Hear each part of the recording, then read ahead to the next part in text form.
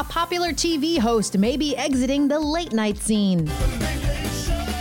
I'm Lisa Mateo. Here's what's trending. The Late Show host James Corden says he's homesick and may head back to his native England when his contract expires in August 2022. In an interview with The Sun, Corden said he and his wife have 3 young kids who are grandchildren to those who miss them. Talk about a my bad moment. More than 40 people in West Virginia who were supposed to receive the Moderna vaccine received a dose of the Regeneron antibody treatment instead. The state's National Guard says it was a mix-up by the Boone County Health Department.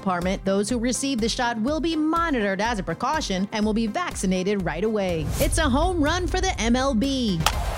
The Boston Red Sox is set to hire the first black female coach in professional baseball. The Boston Globe is reporting the team will bring on Bianca Smith as a minor league coach. Smith played softball at Dartmouth and served as an assistant coach at the University of Dallas and Carroll University in Wisconsin.